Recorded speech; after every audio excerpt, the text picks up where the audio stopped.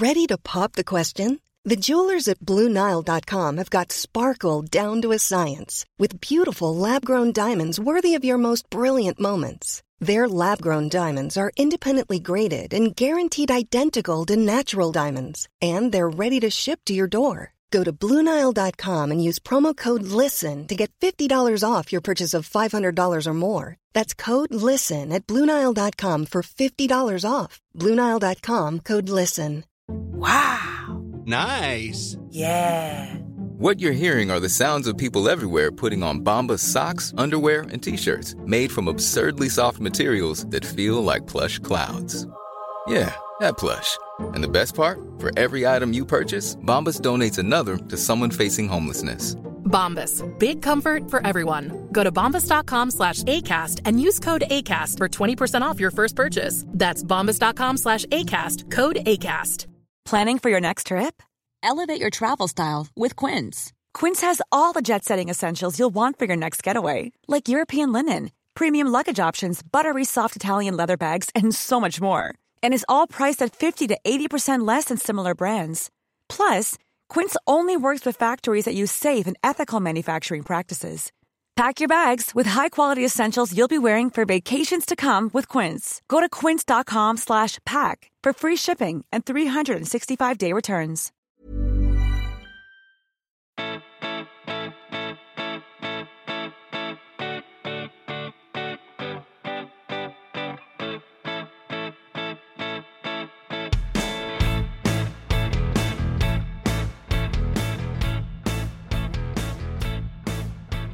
And welcome back to the House of Pod! I'm Kaveh. I'm Lizzie. Today we are joined by two guests. This is very exciting. We have Sophie Lichterman, executive producer extraordinaire.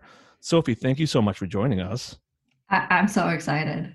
And we're excited to have you to help us grill our other guest, Dr. Zachary Rubin, pediatric allergist and immunologist.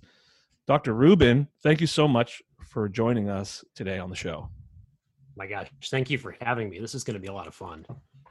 I don't know. Maybe. We'll see.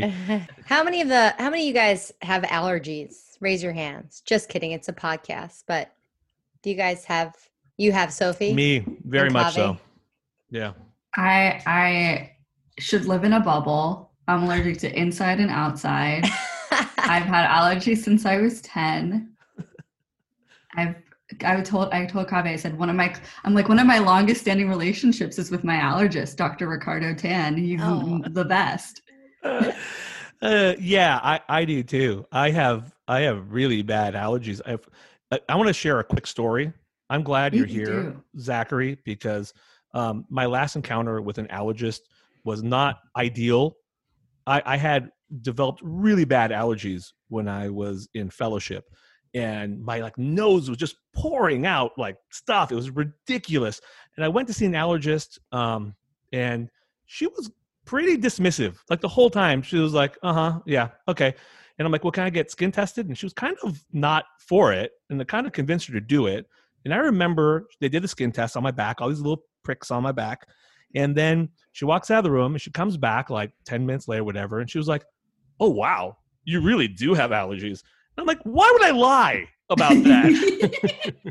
I'm sorry to hear that. I mean, I can't speak for all the other allergists out there. There's only about 7,000 of us in the United States. Really? Actually, that's surprising. Wow. There's not a lot. It's about 1 per 50,000 individuals in the United States. So depending on where you live, it may take you 3-4 hours just to find one, or there might be one just down the street if you live in New York or LA. So it just depends on where you're at. And we're one of these fields that used to border on pseudoscience many years ago. This was well before our time. But as we've learned more and more about the immune system, we've really been able to take a lot of leaps forward in order to help people out with allergies. All of us in this room experience symptoms on a regular basis, especially now because tree pollen is out in full force. If you're on Twitter, there are people complaining about nasty histamine release. So there's 50 million Americans with allergies. What do you mean by pseudoscience? Kaveh and I as GI docs have a lot of patients who are saying, I have so much bloating and discomfort in my belly. I'm sure I have allergies. And it's not the same thing. So maybe you could explain kind of food intolerance versus allergies and maybe some of the history about like, why is it pseudoscience? You're just saying because people were guessing and saying like, it's your, people were like hate cats and they're like, oh, it's your nasty, evil cat that's doing it so that your significant other would get rid of their cats. Is that like they were using it as like a, scapegoat? Right. So for many years, it was hard to figure out what is that actual immune mechanism or not in terms of these different types of reactions. And so as GI docs, as allergists, we share a lot of these patients together where true food allergy, when we talk about it, the mechanism is through an antibody called IgE. And that can cause a potentially serious life-threatening reaction called anaphylaxis. That's very different than food intolerance, which is a problem with digestion, with breaking down that food, cause a lot of upset stomach, bloating, diarrhea, things like that. But the patients I tried to figure out and do it carefully is those who could have generalized hives all over the body, swelling, vomiting, a combination of these symptoms, or even potentially passing out and having a life-threatening reaction. And that's not really easy to do because the testing that we have, that skin testing that Kaveh was talking about, it's not wholly reliable by itself. And so what we're learning is that a lot of folks in primary care are asked to do allergy tests. And if they do a whole panel of it, or you see in mainstream media, hey, buy this specific home test for food allergies, none of that is really reliable and in fact is more harmful than good. So while about 5% of the population has true food allergy that's potentially harmful, there's a lot of people that end up getting misdiagnosed or overdiagnosed with food allergy and having to carry an EpiPen and worry about whether they're eating something and potentially having a life-threatening reaction. The only way to really know if you have a food allergy is if you eat it in front of a doctor and see within a few minutes to a couple of hours, do they actually react? And that's a risky business to play. So that's why primary care is not really equipped to do that and is in the wheelhouse of allergists like myself. So you're talking about the skin testing for food allergies. I've also seen blood testing for food allergies. Is that any better or is it just as bad? They're both difficult to interpret. So the skin test basically tells us, is there a potential for a reaction to happen? The blood test measures specific IgE antibody that could bind to a particular food. And that could give us a level of risk for that reaction. But if you don't have a history of having some type of clinical reactivity to it that makes sense within that what we call type 1 hypersensitivity reaction, it's mostly meaningless. Yeah. Because you really need that story to match up with it to increase the probability that a reaction could occur. Again, you really need somebody to eat it in front of you to really know if someone's allergic to it. And that translates to drug allergies as well, which is a whole nother topic to talk about. Right. So I just redid all of my skin scratch test panels at the beginning of the year, like after 10 years, just redid it because I was getting hives like no other. And it's just so random, the things that I'm allergic. Well, obviously I'm allergic to everything outside. Like just, I can't go there. But like, go there outside. I can't do it. That exotic place outside. I live in a bubble. Yeah. I mean, like if I go near an olive tree, I'm done for. But deathly allergic. That's the number one thing I'm allergic to is olive trees. Never even heard of that. Are you allergic to olives themselves? No, that's one of the things. That not just the tree. Fuck. But I just redid and I did it for food, and it's all over the place with the types of foods that I'm allergic to. Is there any type of rhyme or reason? Or it's like, are people like normally like allergic to like a specific food group, or is it because I'm telling you, it's like the English walnut, raspberries, onions, thyme, super all over the place. Again, that all goes to your story. Did you have a history of, I had raspberry and then this happened, right? We need to have that story to figure out what that is, because often one of the most common forms of an adverse reaction to food is something called oral allergy syndrome. And what that essentially is if you have pollen allergy, when you're allergic to tree pollen, specifically like birch is the biggest culprit that I see. The protein in that pollen is very similar to protein found in fresh fruits vegetables, and even nuts. So if you eat it and it's fresh, you'll get an intense itch, sometimes even a burning sensation that's in your mouth. But it doesn't cause a life-threatening reaction because that protein's easily degradable.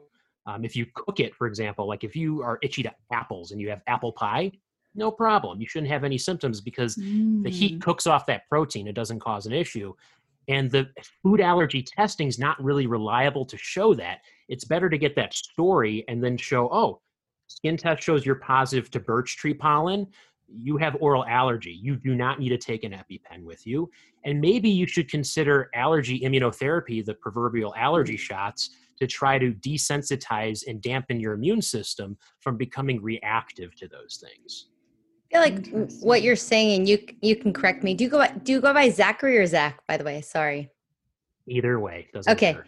We were trying to call everyone first name just to unify it. But of course. But just, I think what you're saying, Zach, is that, and what happens in GI in our field and a lot of medicine is that it's like a clinical diagnosis, right? And that's something for our listeners and patients and doctors to listen to. Like, there's no one thing that's going to diagnose you. There's often not one thing that's going to cure you.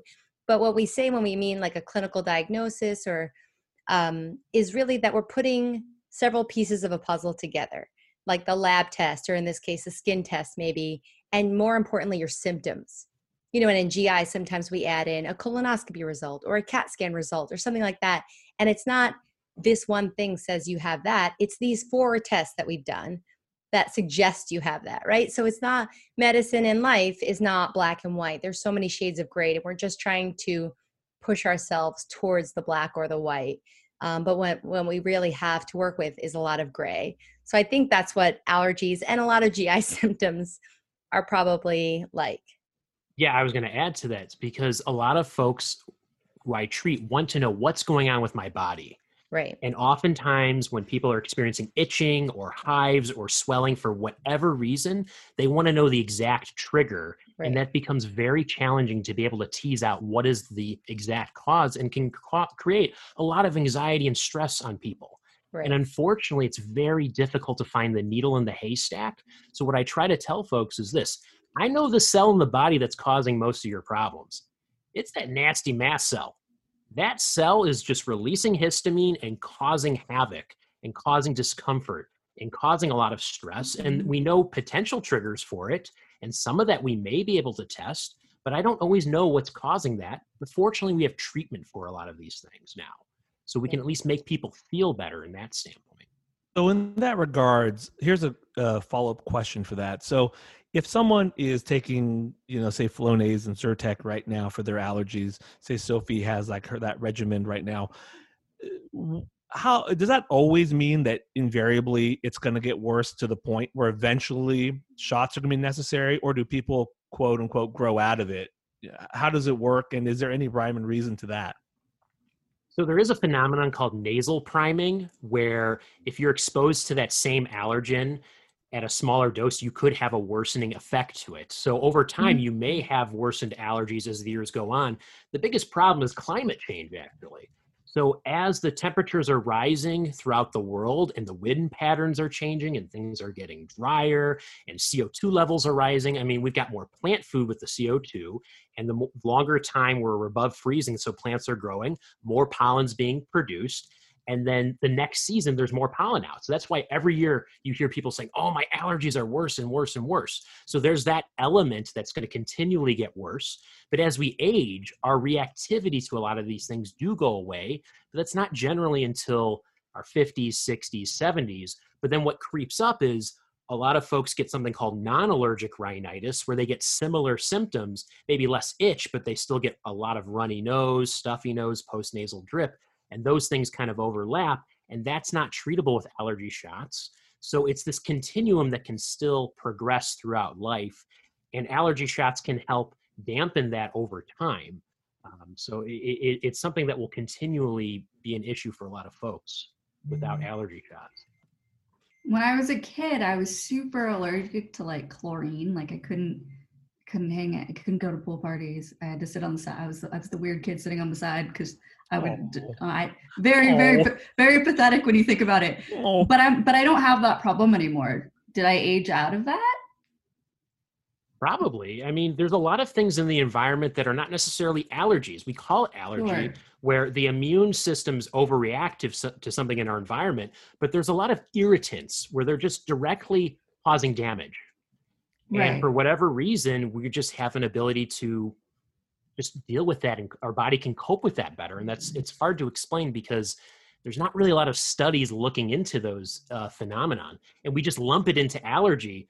But in terms of treatment, it's very different depending on what we're talking about. So maybe for you, is skin issues or was breathing issues. Yeah, It's hard. both. I don't know your story. Yeah, it was But hives and then the throat closing, and just the coolest kid in middle school. So cool. that kind of Had stuff's so many brutal. friends. Did you have You know? did you have an external like braces, like a mouth guard, mouth gear, face gear, I'm looking headgear? at my headgear. Oh Headgear. man, I did not, but Oh. I definitely acted like I did. So Zach, tell us, you were mentioning like climate change and more pollen in the air. So what is the traditional, I guess, American allergy season?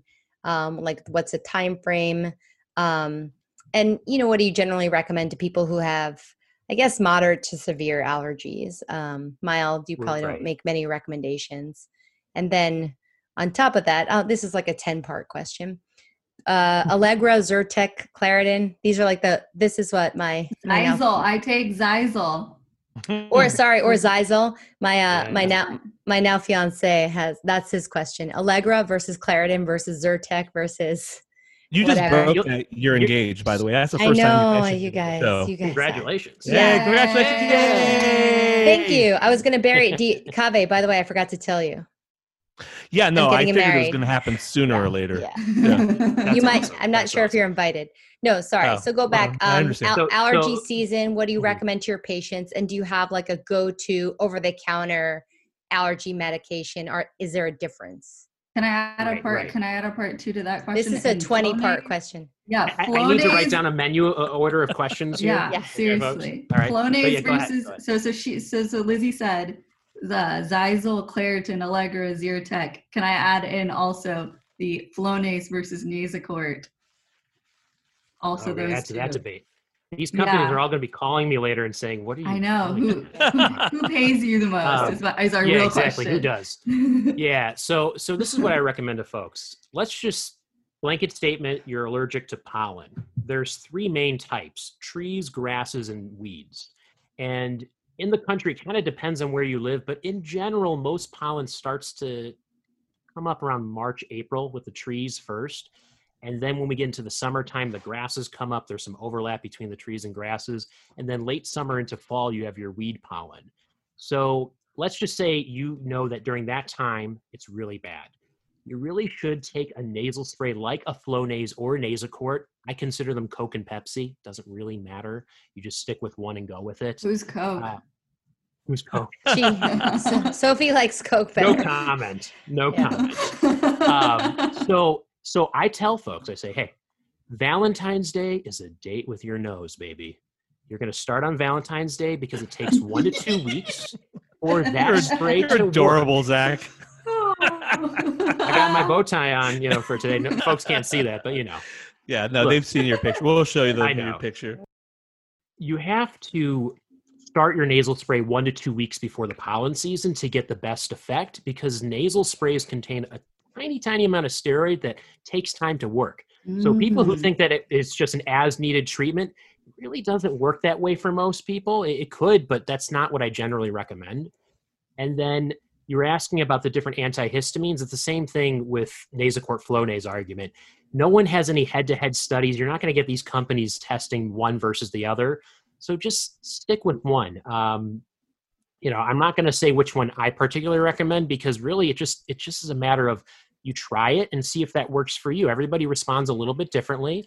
The level of sedation associated with these antihistamines are a little bit different depending on which one, and everybody's a little bit sensitive, so you have to play around with it. I think the issue also, unfortunately, in American healthcare is that your insurance company might cover one more friendly than the other. So that's something that everyone's going to need to factor in. So you shouldn't give like your favorite, because people might not be able to access it like affordably, Right, exactly. What about the like D's of the world, the Zyrtec D, the Claritin D? What about those? Speaking of speaking of hard to get, it was like the only thing when the pandemic started that I couldn't get delivered is the Claritin D. Because it's slightly a semi-controlled substance. Yeah. So the decongestants, I know a lot of folks feel like, I feel so much better after using it. The problem is that they can theoretically raise your blood pressure if you're using it for a while. And then if you're using it chronically, you could develop a condition called, this is the fancy term, rhinitis medicamentosa, which is essentially when you come off of that medicine, you can get a rebound effect where your nasal congestion can get severely worsened in that situation. And I've seen folks who have experienced that, and it's really hard to treat. Yeah, my mom takes the Claritin D. And I tried to, I had a conversation with my allergist, and I was like, why would she prefer that over something else? Because at the time I was taking, I believe, just regular Zyrtec. I take Zysel now. I've had a lot of success with Zysel. Not a sponsor. I mean, you've said it 8 times, so you're going to get it works for me, which is great. I don't know, but it didn't work for my mom. I tried to switch her to it, and she missed her Claritin D so much. But I've tried to have exactly the same conversation I had with my allergist, where he said the exact same thing you just did. I tried to explain it to her, and she stopped using it. And she was like, "Oh, the Zysel doesn't work for me." It's like, no. This is just an after effect from the Claritin D, most likely. Right, and you're bringing up a great point, which is your body better than most doctors do, right? Like people need to tell us what works for them and what doesn't work for them. Because like I said earlier, I don't know which antihistamine is going to work well for you. You have to try it out. Sure. We have several to choose from, so give each one a shot. You mentioned birch earlier. Is that the most common tree allergy? And what would you say is the most common plant or tree or food allergy in the US? And is that something that's a moving target? It's a bit of a moving target in terms of region of the country. So to point at one tree is not always the easiest thing to say. Ragweed is all over the place, though. That causes a lot of issues. Other allergens, we think about dust mite is a big problem in homes as an indoor allergen. Depending on where you live, cockroaches can be a big problem. And obviously animal dander, dogs and cats in particular. And especially cats, because it's quite sticky. So there's been some really crazy studies where they've sampled homes to look at cat allergens. And even in homes that don't have cats in them, it's estimated that about 30% of those homes still have detectable cat allergen, because if somebody owns a cat and they go into your house, they can deposit that allergen into the home. And there's been studies looking at NASA space shuttles and sampling the dust from there, and they found cat allergens in space. That's awesome. So wild. That's awesome. All right, let me ask you 2 questions here. The first question, going back to the nasal steroids, long-term effects of nasal steroids. I mean, because when Lizzie and I talk about steroids, we are always very careful to try and keep people on them for a short period of time. They're oral steroids, systemically absorbed into your body, have a lot of risk. What about nasal steroids? I'm using one pretty much constantly. Should we be taking breaks? Should we be taking holidays, vacations from them? Or is it safe to stay on them pretty much nonstop? Right. So there are some theoretical risks that are associated with long-term intranasal steroid use. The number one issue is potentially eye issues. You could get increased intraocular pressure or glaucoma associated with it, but that's not very common. I don't know anybody that's really experienced that personally, although, I'm a younger allergist, so I still have a lot of years to actually see that. There can be some nasal atrophy, potentially. So it's always best to try to use as least medicine as possible to get the most amount of benefit, is what I always try to recommend folks. So if we don't have year-round allergies, we should take breaks when we can. And if it's severe enough, we should consider allergy shots to reduce the amount of medicine use as much as possible. It's interesting, because it sounds like a similar conversation that Liz and I have with anti-acid medication patients, things that we used to hand out like Tic Tacs, and now we have to talk about all the risks with it. Right. Now, a second question I have for you is, do you think that the use of masks, have you noticed, at least anecdotally, that there's any improvement with people's allergies since wearing masks? Absolutely. Actually, there was a study done last summer that showed in healthcare workers, their symptoms related to allergies decreased as they were using masks indoor and outdoors. So I'm actually recommending my patients, especially those who have dust mite allergy, who have to vacuum the homes themselves, that the dust kicks up when you're vacuuming. If you're wearing a mask, that may decrease some of those issues. So I think there is a big benefit for wearing masks for people with allergies. It's a bit of a filter. That's awesome to know that there's another reason why we should all be wearing masks. Yeah, that's good. Now this may do it. This may be the thing that gets we're like saves you from pollen. Okay. Like. All right, I'm in. Let's do it. Yeah. All right. We have a ton of listener questions. I don't think we're going to get to all of them, but before we do that, Sophie, do you have any other questions for Zach? Wait, how many of the questions are about Zyzo? Zero Zyzo questions. I'm just saying, because I'm pretty sure. We hit it. Okay. I mean, they're paying my rent, but yeah. Okay. So okay, say you are me and you have a very, very, very, very strange allergy to the allergic, just my allergic reaction is truly wild to spider bites. Like I can attest to this. Yes. I have seen a picture. It is ridiculous what happens. Like my leg swells up to like this big and is hot and red and just like a lump. Is there anything preventative that I can do besides clean to protect myself from that? Because when it happens, I'm like down for 3 days because I have to take Benadryl for several days for it to even like swell down. Right. Yeah. Unfortunately, it's all a matter of avoiding the situation. Yeah. There are a lot of folks with insect bites, they get what's called a large local reaction, where again, that dang mast cell releases histamine in areas deeper in the tissue, causing your blood vessels to open up and fluid just rushes out and tents out the entire area where that bite is. That's the difference between hives and the swelling that you're experiencing is only where that histamine is acting. So if it's acting closer to the top of the skin, you get a hive. Yeah. If it's deeper down, the whole area just swells with the fluid rushing out. That's pretty bad. No joke. Actually, it's like legitimately like, I don't know, maybe you need to go to the hospital for that. That is not pretty. One of the first times it happened as like an adult, it was when I work for iHeartRadio, and when I was in the recording studio. I was like, oh, it's fine. I get allergic to things all the time. And then anytime anybody would see, they'd be like, can I take you to the hospital? Are you okay? But it did get by middle of the day because it was, I'll find a picture because it's that epic. But I'd love to see it. It's fantastic. I will search for it when we're going. It's fantastic. I mean, it's one of the most ridiculous things ever. You are so enthusiastic about your allergy issues. I love it. There's a cat. And there's a cat. There's in the a background. Dog. Oh, dog. Sorry. Dog. Yeah, it's Anderson, and she actually is pretty. Most people who are allergic to dogs are actually not allergic to her. What kind of dog is it?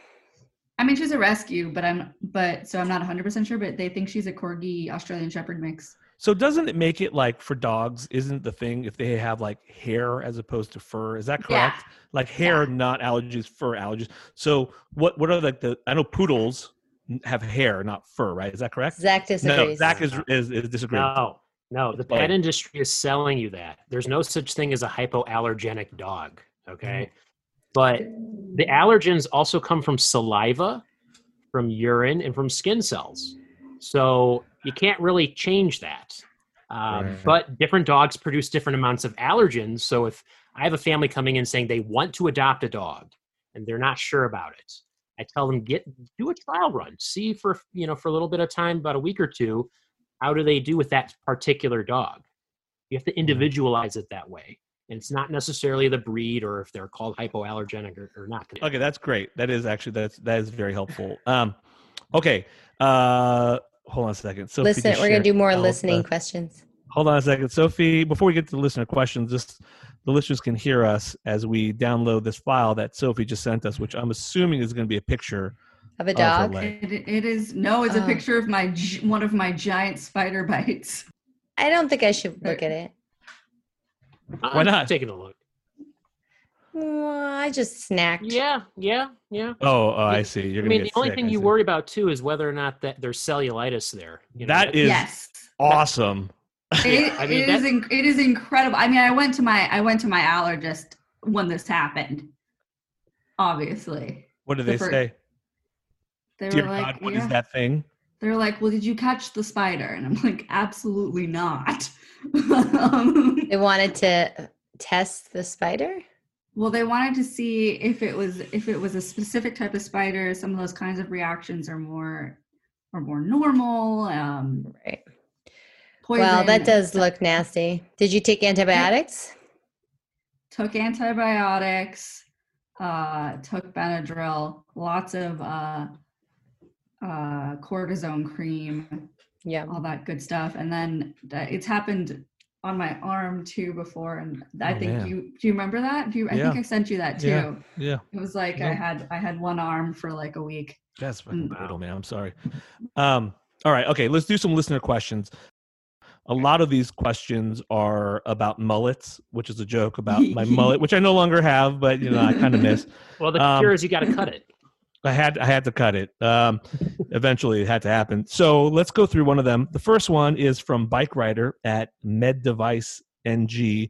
What are the long-term effects of daily use of Sudafed? Mm-hmm. Yeah, blood pressure is the biggest issue. So you can get hypertension from it, and then also develop that rhinitis medicamentosa.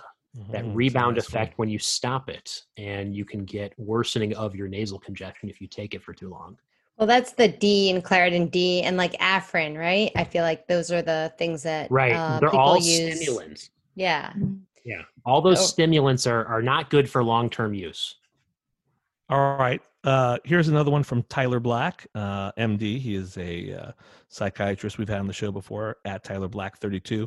Can you ask him to finally and once forever declare that it is impossible to be colloquially allergic to MSG? If you were allergic to either sodium or glutamate, it would be big problems.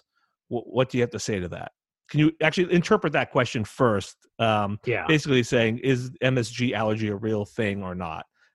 So again, it's not a true allergy. Allergy meaning IgE antibody mediated that can cause a severe life-threatening reaction.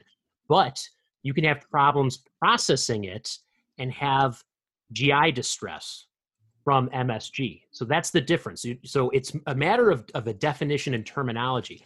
So to put this to bed, I think allergy is a term that's misused with a lot of foods, and MSG is one in particular.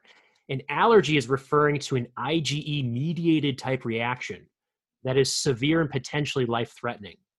Folks who have adverse reactions to MSG can have upset stomach, bloating, diarrhea, and that's not an immune-mediated process. That's a problem with digestion. Yeah. I have a sort of follow-up question when people ask about like allergies that you probably know is not IgE mediated, but we've been talking a lot about antihistamines, kind of stabilizing that mast cell is the guy who's always the problem with allergies. So the most common antihistamine that people in the world have heard of is Benadryl. I knew that before I went to med school, and it's very sedating. Like people get so drowsy and sleepy. But I have patients who tell me that they're allergic to Benadryl. Is that possible? I feel like it can't be, but I don't actually know.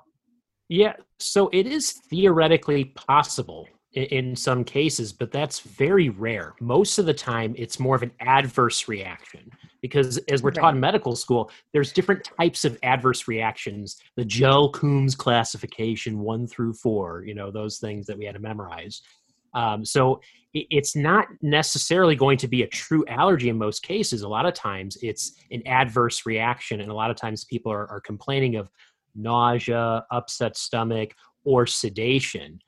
Because what people don't remember is histamine is really important to keep you awake. And so these antihistamines like Benadryl stop that histamine from acting. That's why we get tired. But the newer drugs, they don't cross the blood-brain barrier as easily, and they don't get you as sedated. Okay, very cool. Here is one from Dr. Grizzled Veteran Dad from Twitter at Rhinosaur. I'd like to hear their take on oral immunotherapy, graded exposure to food allergens. It was pretty controversial about 5 years ago, mainly done in Europe, but I hear it's gaining steam here now. So oral immunotherapy, or OIT for short, is a way to help trick the body's immune system to be less reactive to food allergens if there's an accidental ingestion, with the overall goal to prevent severe, potentially life-threatening reactions. OIT in the form of peanut has been recently approved by the FDA in the form of a drug called Palforzia, which is a process over time of taking daily, slowly incremental doses so that folks with a severe peanut allergy can prevent effectively anaphylaxis. It's not a cure by any means, but for folks who have had many rounds of anaphylaxis or have had a lot of anxiety towards food allergy, it is a good option to have. And there's a lot of other foods that are being used for this right now in more experimental purposes. And I think it does have its place in treating food allergies for a lot of individuals. All right. We got so many questions. I think we might have to end with just maybe two more. Here's one from Jen Gunter at Dr. Jen Gunter. Any tips for telling people it's allergies, not COVID? Because my eyes are leaking and I'm sneezing up a storm and getting looks, which brings us to a really good point, which is, are you constantly telling people, are you trying to differentiate COVID from allergies? And if so, how do you recommend doing that? That's nearly impossible, to be honest. I hate to get people's hopes up, but there's so many symptoms that are similar that, if you have fever, it's most likely COVID. You don't get fever with allergies. The one thing that may help is if there's an isolated itch. It's not really associated with COVID. But outside of that, if you're having a runny, stuffy nose and cough, you can't rule out COVID without a test. Mm-hmm. And so I get a lot of families expecting a letter saying, it's not COVID. And it's like, I need a test to really confirm that, because a lot of times it is, and especially in children who I treat a lot, their symptoms are typically mild. So it's really hard. The only other issue is sometimes allergies can be associated with a decreased sense of smell. And so if you have a point where your smell just completely goes, it's more likely to be COVID than if you just had a mild decrease in it. But that's really hard to differentiate. So I wouldn't reliably, without a test, just say, it's allergies. Be done with it. Yeah, that makes sense. Okay, last question. This is from Rachel Alter at Rachel Alter. Sometimes when I run, I get really itchy. Mast cell degranulation, BC, because vasodilation, which, let's just translate that a little bit. I have heard of people itching when they sweat or they exercise. What is the mechanism behind that? That's most likely when you exercise, the heat kind of increases your immune activation, leading to mast cell degranulation, and you get a mild histamine release with that. In severe cases, that can lead to chronic hives, and the fancy term for that is called cholinergic urticaria. So that is something that happens fairly commonly. Hives in general can be chronic for about 1% of the population in the United States. So upwards of about 3 million people deal with this on a chronic basis more than 6 weeks long. So it can be really, really annoying. Right. I don't get it because I don't exercise, but I imagine it's horrible. But you do sweat all the time. So I do sweat a lot. I sweat when I eat. Is that normal, Doc? Okay. So no comment. Thank you so much. This has been really helpful. And there's so many more questions that people have, but I can't keep you all night. Please tell us where people can find you, Dr. Rubin. Yeah, so I'm on Twitter at Rubin_allergy. That's RUBIN_allergy.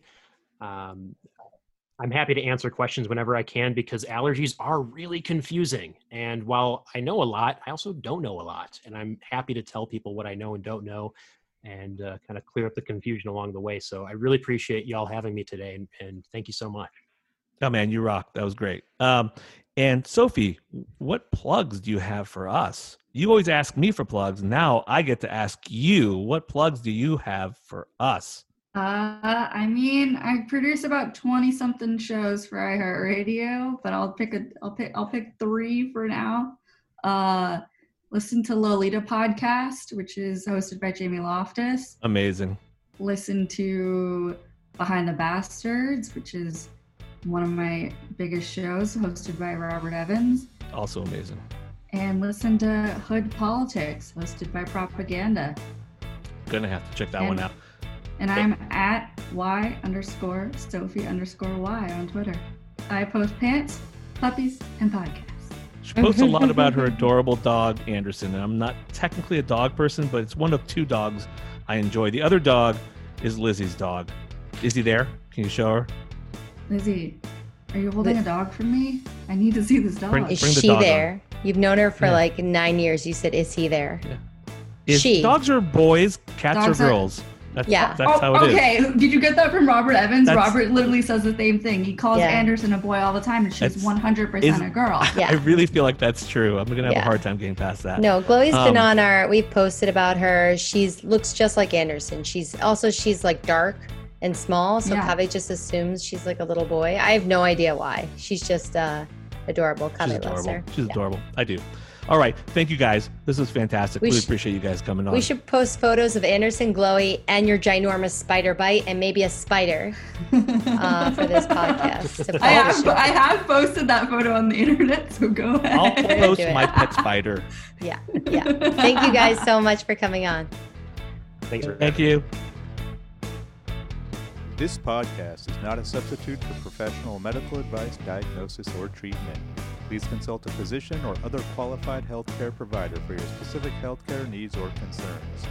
The opinions expressed on this podcast do not represent the opinions of our employees. Details in the podcast have been changed so that patient identification is not possible. And I'm alive and I want to stay. For the first time I'm on my way. I'm ready for the world. I'm ready for the girl. I'm ready to save. And I'm alive and I want to stay. For the first time I'm on my way. And I'm ready for the world. I'm ready to burn this fire within. Let's begin.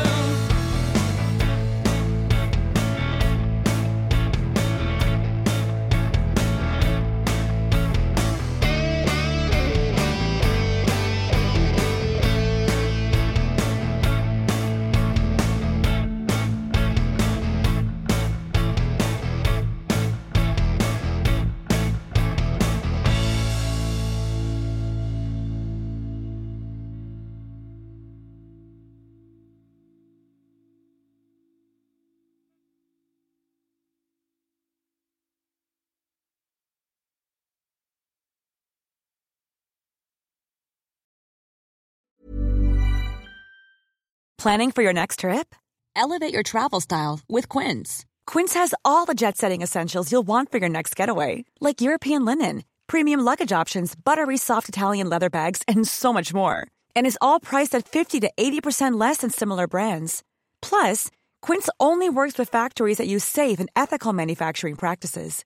Pack your bags with high-quality essentials you'll be wearing for vacations to come with Quince. Go to quince.com/pack for free shipping and 365-day returns. Planning for your next trip?